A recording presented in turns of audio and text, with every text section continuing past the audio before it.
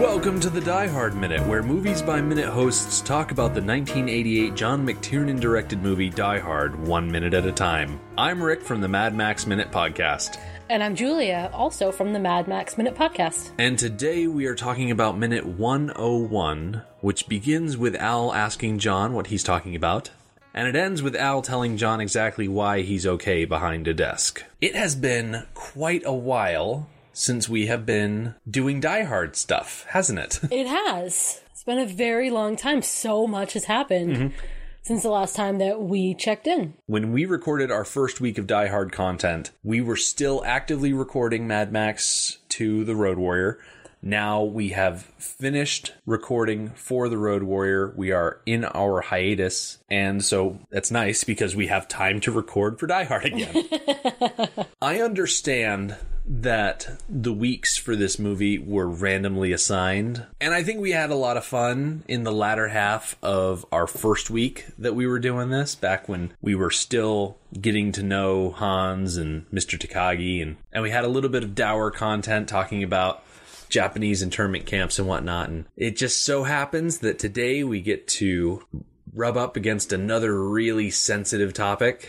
And so we're going to address some things about the elephant in the room. We're not going to tackle it. It's not our place to get overtly political or try to understand all aspects of complicated subjects. We are here to talk about Die Hard. And so if the elephant in the room, which we all know what it is because we've all seen this movie and we are going to get into it, if it has to do with our characters, we are going to talk about it. If it's outside of the movie too much, we're going to not address that. So hopefully it won't get too sticky. Sticky like the bottom of John's feet right now because they are bloody and full of glass.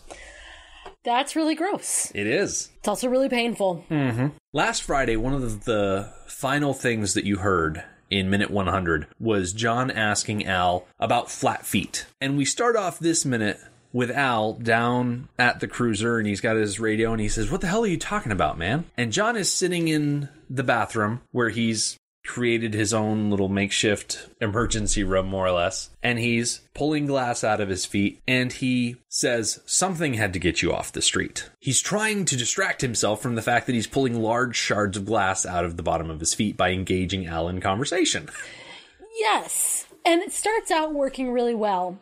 Doesn't end up working so great, which I feel really bad for John about, because he's trying his hardest to get himself through a difficult situation, a very painful situation that he has to do anyways. He has to get this glass out of his feet so that he can continue on saving the day. And these are really big pieces of glass. Yes. This was not safety glass. He's pulling them out and he's holding them up. We can see the size of these shards. And it is distressing, to say the least. Yes, distressing is a good way to put it. I was wondering about this whole idea of getting glass out of your feet. And so I looked online in a couple of different places, and I didn't get a ton of satisfactory sources and stories and whatnot, but the general consensus I can find is that you can mix baking soda with water, make it into a paste, place it on the wound, and it will draw out the glass. And this is sort of for splinters as well. So glass and wood splinters, it'll soften the skin and get that shard out of there. The caveat of that is that all of these examples mentioned leaving the paste on the wound for at least 30 minutes. So it's really nothing that would help John in this scenario, where he's actively hiding from the terrorists. He can't mix up a paste and put it on his foot and just sit there for half an hour while the terrorists are hunting him. Yeah. This is actually the same remedy that my mom used for my sister and I when we were little, when we got bee stings. Which, in my memory, we got a lot of bee stings. I don't know why, though. We were always, like, playing in the woods and stuff, so that would be why. And yeah, you made this paste. It was fun to, like, play with because it was a messy paste. And you let it dry and let it flake off and fall off by itself. And I guess it was supposed to draw out the stinger. Makes At the time, I never really knew what its purpose was. Well, hopefully it has some sort of antiseptic qualities. And speaking of septic qualities, one thing that really bothers me about Die Hard, and this is not something that we really mentioned during our first week on the podcast, but the fact that John is running around barefoot in these different environments, when he's running around on the concrete unfinished floors on the construction level or on the roof, it doesn't quite bother me as much as when he's running around on the linoleum floors, on the computer lab floor, or around the offices. There's just something about human feet on linoleum that grosses me out. I can sympathize with you a little bit. It doesn't gross me out the way that it does you, but I don't find the feeling of linoleum on my bare feet pleasing. Mm-hmm. Do you get that same grossed out feeling about tile and bare feet? I think it's not so much the exact surface, it's the environment in which people are barefoot. The reason I get so grossed out about it is because I will go to conventions. I will go down to Boston for PAX East. I'll go over to Manchester for Granite Con and things like that. And I will see cosplayers, and their costume, for some reason, involves bare feet. And sometimes they're responsible. They will wear flip-flops. They will protect their feet from the floor. But other times, people will just walk around these big public areas bare feet. And I'm like, so grossed out. I'm not saying I'm the anti-Tarantino, that I have a hatred of feet or anything like that. It's just, you don't know when the last time they cleaned that floor is. You don't know what people have spilled or dragged across it. And it's just disgusting to me, irrationally sometimes. Just so gross, where I just want to shout at people, put on some shoes. Which John would have done if he had, killed a terrorist with bigger feet. Yes.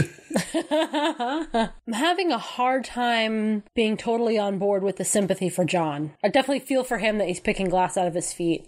But he has started up this conversation with Al, and he's kind of an asshole. Yeah. John is trying to figure out why Al chooses to spend his time on the job behind a desk. Al says, "What's the matter? You don't think jockeying papers across a desk is a noble effort for a cop?" And of course, John says no.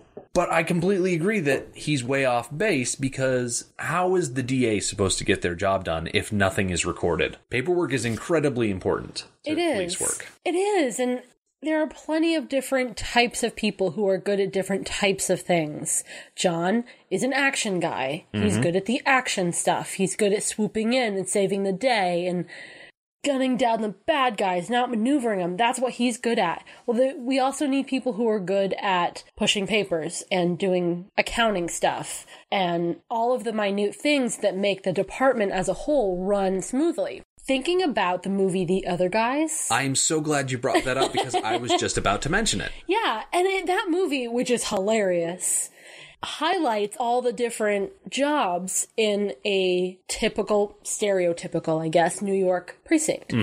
Where there are traffic cops, and there's accountants, and there's detectives, and all sorts of things that everything needs to get done, or none of it's going to work. I think what I love most about that movie is the fact that Will Ferrell delights in the bureaucracy of police work, and Mark Wahlberg hates the bureaucracy of police work. One thing that I really like about Mark Wahlberg in that movie, though, is that, sure, he's demoted to crossing guard, but there are some of those times in that movie where he's out doing crossing guard work or directing traffic, and he is directing the hell out of that traffic. Oh yeah, he discovers that he loves it, and he is good at it. And he can find a peaceful life that he has a hard time finding elsewhere in being a traffic cop. Yeah. I think another thing I like about that movie is the fact that you have, I think it's Samuel Jackson and Dwayne Johnson, who are the action cops. Oh yeah, they're John McClane. And they jump off a roof. Yeah. Really early in the movie. It's so early, it's not even a spoiler. No, it's like it's definitely the first scene, like the first 5 minutes, they die. Yeah, because they do something big and heroic. Right, which is what should happen to John McClane over and over again. So many times over.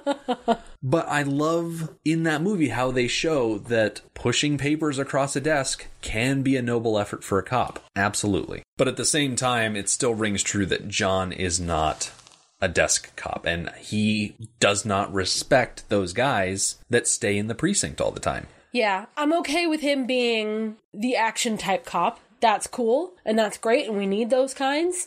It's the fact that he doesn't respect other types of cops. Yeah. That really bums me out. Like, whether you're a desk cop or a beat cop or a detective or you work with the district attorney or anything like that, you're all cops. You're all on the same side. There's no need to belittle another department. Yeah.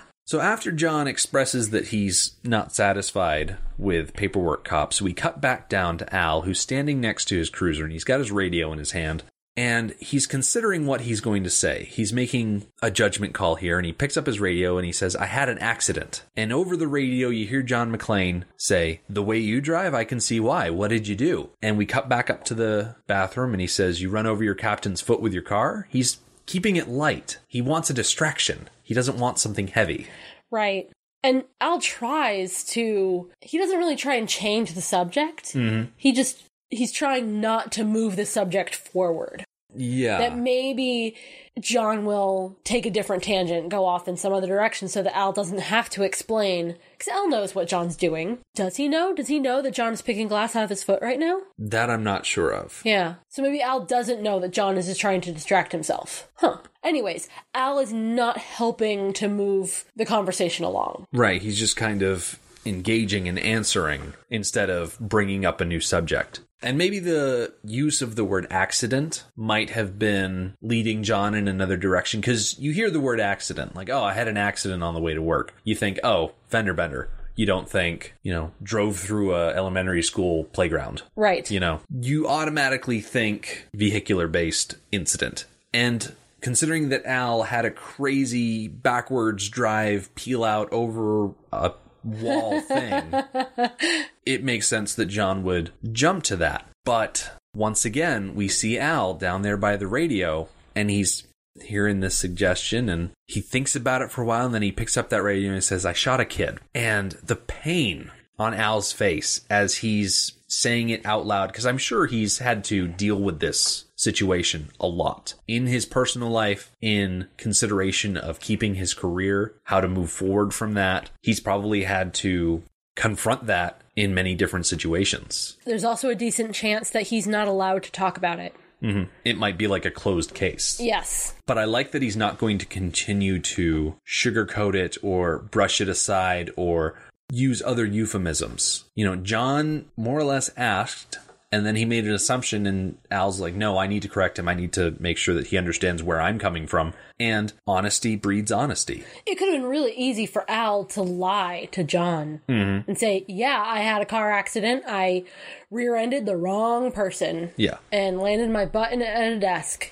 That would have been really easy, totally believable, very innocuous way to get stuck behind a desk. But Al chooses to be honest. They have been building a rapport, and they still have things that they need to accomplish. So that trust needs to continue to build. And Al realizes this, that it's not worth lying to John, that they need to keep a trusting relationship. Yeah. And he doesn't just admit what happened. He goes on. He was 13 years old. It was dark. I couldn't see him. He had a ray gun. It looked real enough. It's a situation that when it comes up, it's the elephant in the room. It's the thing that everybody knows is there, that nobody wants to talk about it. And I have a really hard time thinking about it, because every time you have one of these situations, like according to a December 2016 story by the Washington Post, 86 people were killed by police between 2015 and 2016. Those people were carrying what amount to toy guns. Not all of these were children. The oldest one was like a 77-year-old man from Pennsylvania. The main issue is that these guns were essentially toys, pellet, airsoft, BB, things that are not lethal, but they're more or less indistinguishable from firearms, so that when you're 10, 15 feet away, if a suspect is holding one of those, it looks like he's holding a real firearm. And policemen are not in the line of work where they go out to be shot. They need to self-preserve so that they can continue to serve the community. But it's also really rough when something like this happens, where someone is shot. I don't want to say undeservingly, but mistakenly. I think that's a good word for it. That things are happening too quickly, that cooler judgment is not prevailing, that things are being escalated by situation or environment. And I feel like a lot of the times nowadays, we see a lot of perspectives from the victims and their families, and we don't see a lot of perspective from the police, because the police, and this is just my opinion, it's not fact, but they seem to close ranks around those police officers. But you get the sense from Al that this was really traumatizing for him. Absolutely. He makes a comment that the academy doesn't teach cops how to deal with stuff like this. And my thought was they absolutely should. They should teach cops how to deal psychologically with their jobs in general. This is an extreme case where he shot a child mistakenly. But there's also lots of other things that cops do that could affect them psychologically. They need to be prepared for that. They need to be able to, after they've made a decision that didn't turn out so great, they may have to continue making decisions. They need to be able to continue making right decisions, to not let one poor decision influence the next and the next and the next until it just snowballs and you have a complete disaster on your hands. They need to say, oh, okay, that was a mistake. The next decision I have to make, what is the correct decision? They need to be able to move on quickly. Yeah. In situations especially like this, decisions are coming at you very fast. And cops are human. And that human element, nobody's ever going to 100% make all of the correct decisions. And whether those wrong decisions are big or small or justified or not, they're going to happen. Yeah. We can't prevent them. I was unable to find any firsthand examples of this because when you go online and you search for, police forums, they're usually private. You have to ask to join and then provide, okay, I'm a police officer from this precinct in this city. I want to join this thing. And then they'll say, oh, well, okay, you're a cop, come in. They don't let people just mosey on in. But the college that I work at has a police academy and a sheriff's academy, and they are coming in to train new police officers for the towns and cities in the area and correctional officers for the local prisons and whatnot. And something that I've been able to see over the span of time that the police academy has been there is that the training process for police officers in these academies is incredibly rigorous. Talking about at least 16 to 24 weeks, 8 hours a day, intense physical and mental training. But amidst all of that daily physical therapy and learning laws and procedures, they are also adding in things about de-escalation and working with the public and being a public face for the police. And I'd like to think that as we continue to be a bigger and bigger social media society, that the stigmas about being a big, tough, macho cop guy and not having feelings and things like that are starting to break away so that there are more of those supports in place for police officers so that they don't have to feel like less of a police officer because they need help getting over a situation. You have fewer and fewer John McClanes and more Al Powells that are dealing with their personal trauma because this is a personal trauma for Al. Yes, it was traumatic for the kid and for the family of the kid, but it was also traumatic for him, and he's working through that to become productive again, just like everybody needs to do when bad things happen in their lives. And I think it's good for him that he's trying to do his best to help the city of Los Angeles still. And he realizes in his current state that the best he can do is push paperwork. And Al realizes that that is still a valuable service, while John does not. But in this specific situation, I don't really care about John. Yeah. I care about Al. Al is capable of more. He is capable of being a street cop, just not right now. Right now, he needs to be behind a desk. Yeah. So that as he heals and moves on emotionally, he feels he's doing so in a safe environment. Right. Which for him is behind a desk. Yeah. And it's very honorable of him to do that, to recognize that in order for him to serve the best way, that he's making that judgment call, that he's not letting other people guilt him into doing other stuff. Right. There is, you mentioned the machismo of this stereotypical cop, especially in the big cities. So the influence of that machismo might pull Al back to being a street cop when he's not ready, saying, oh, I can still do this. I can still pull my gun on a regular basis and stop crimes and serve people and protect people, before he's ready. And he's not letting them do that. He is making his own decisions. Yep. And I think that's very healthy of him. And he says so to John. He says, anyway, I just couldn't bring myself to draw my gun on anybody again. And I appreciate that he's self-aware. Yes. I have a question. So we're making a pretty big deal about him being a desk cop. What was he doing out that night then? It's Christmas Eve. He's covering for someone else so that they can be home with their family. Ah, that was in the movie. Well, obviously it was. Yeah. And I didn't catch it. Yeah. Okay. That's what happens when I'm not the one analyzing minute by minute the entire movie. Yeah. To get off of the heavy subject of police and accidental misfiring and stuff, I found an article from crack.com. This was written way back in May 2016 by a guy named Michael Garawi. You can go on crack.com and still find the article. And he wrote this article about Reginald Val Johnson playing these cop characters.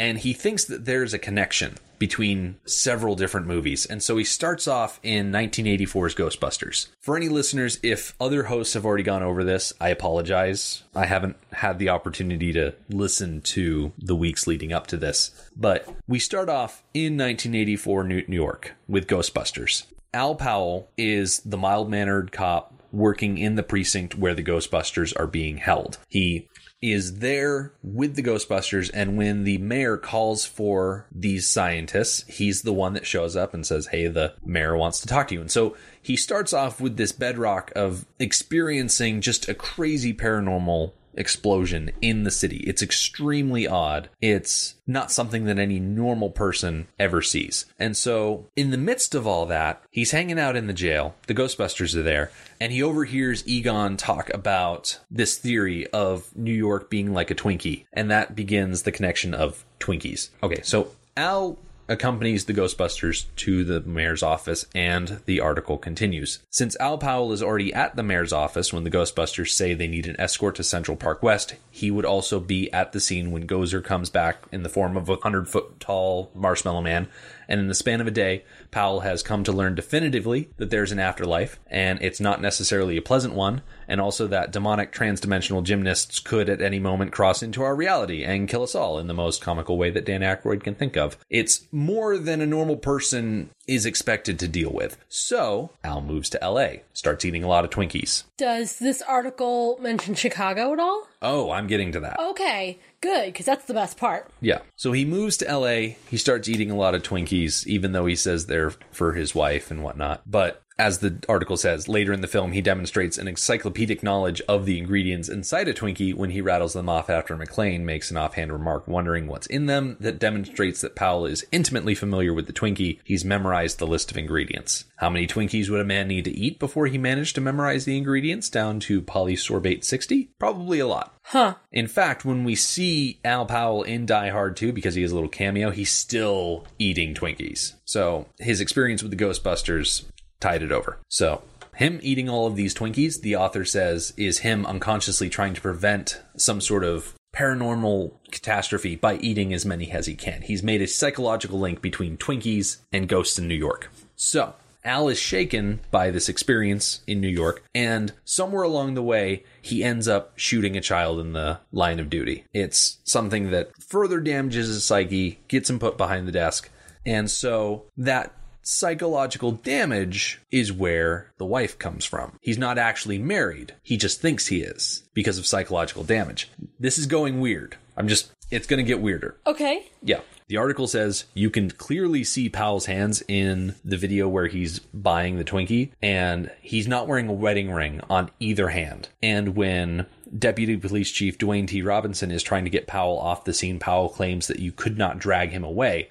Now, you would think a man with a wife and a child on the way would have more to lose and want to be with them on Christmas Eve. You would think. So, up until the end of Die Hard, Al's been able to keep it together as well as can be expected. But in the middle of all of that, Carl busts out of the building and Al shoots him with his service revolver. And John has to reach over and move the gun into an upward position so that Al doesn't shoot someone else. This experience here, Al is not ready for it. And so it psychologically damages him enough that, as the article states, he's unable to find peace on either coast, so Sergeant Al Powell recedes deeper into his own mind and creates a safe place in between his two tragic events. He imagines himself as a family man in Chicago, still a cop, but one where his duties never interfere with a solid, loving home life. And not just a pregnant wife either. Here he has a wife, 3 kids, a sister-in-law, and his mother, all surrounding him to give him support whenever and for whatever he needs. He's a family man dealing with family matters.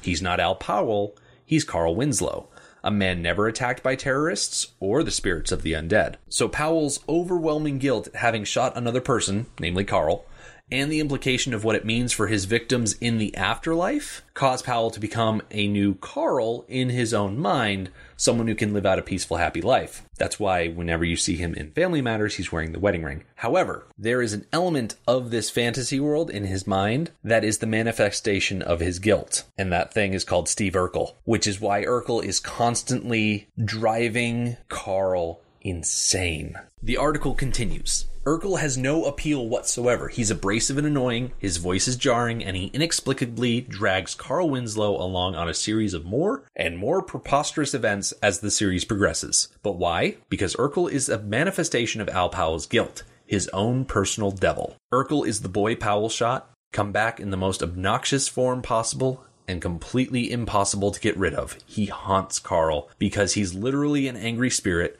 which we already know is possible because this is the same universe as Ghostbusters. Wow, that makes so much sense. Mm-hmm. I'm a little disappointed they didn't mention Perfect Strangers, though. Perfect Strangers is the show that Carl Winslow first appeared on as a cop, and Family Matters was a spin-off of. Mm-hmm. So perhaps Carl Winslow, in addition to imagining this whole family, also imagines friends that he interacts with from time to time. Mm-hmm. In Balky and Larry, the two perfect strangers, he has a camaraderie and a friendship with them that is a little playfully hostile, very sitcom-y. So I guess they're imagined too. And also that theory would explain, wasn't there a Winslow daughter that just disappeared between seasons? Pretty sure there is. Between like season 2 and 3, there was the youngest daughter. They just stopped having her on the show. Yeah. So that would explain that. Maybe that was a progression forward in his mental illness. Perhaps. That a piece of it disappeared. Of course, we never see him make any more progress forward. So, anyways, I like it. Yeah, it's a good read. If you go back and read the entire article, it's much better than me trying to relay it through a podcast. We end this minute with Al just standing silent with his radio against the police car, and we're going to get John's response to getting all of this information, and tomorrow it's going to start us off, and so we'll pick up with this situation when we get to that point. If you would like to hear more of us, you can find the Mad Max Minute podcast on our homepage, madmaxminute.com. You can follow us on Twitter at Mad Max Minute and join our Facebook group, Mad Max Minute Beyond Microphone. The Die Hard Minute podcast is a collaboration of Movies by Minute podcasters. Find out more about the Movies by Minute format at moviesbyminutes.com. Die Hard Minute is produced by Jim O'Kane.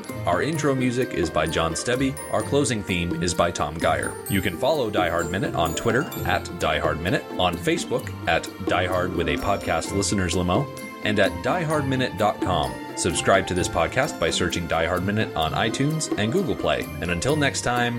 What the hell are you talking about, man?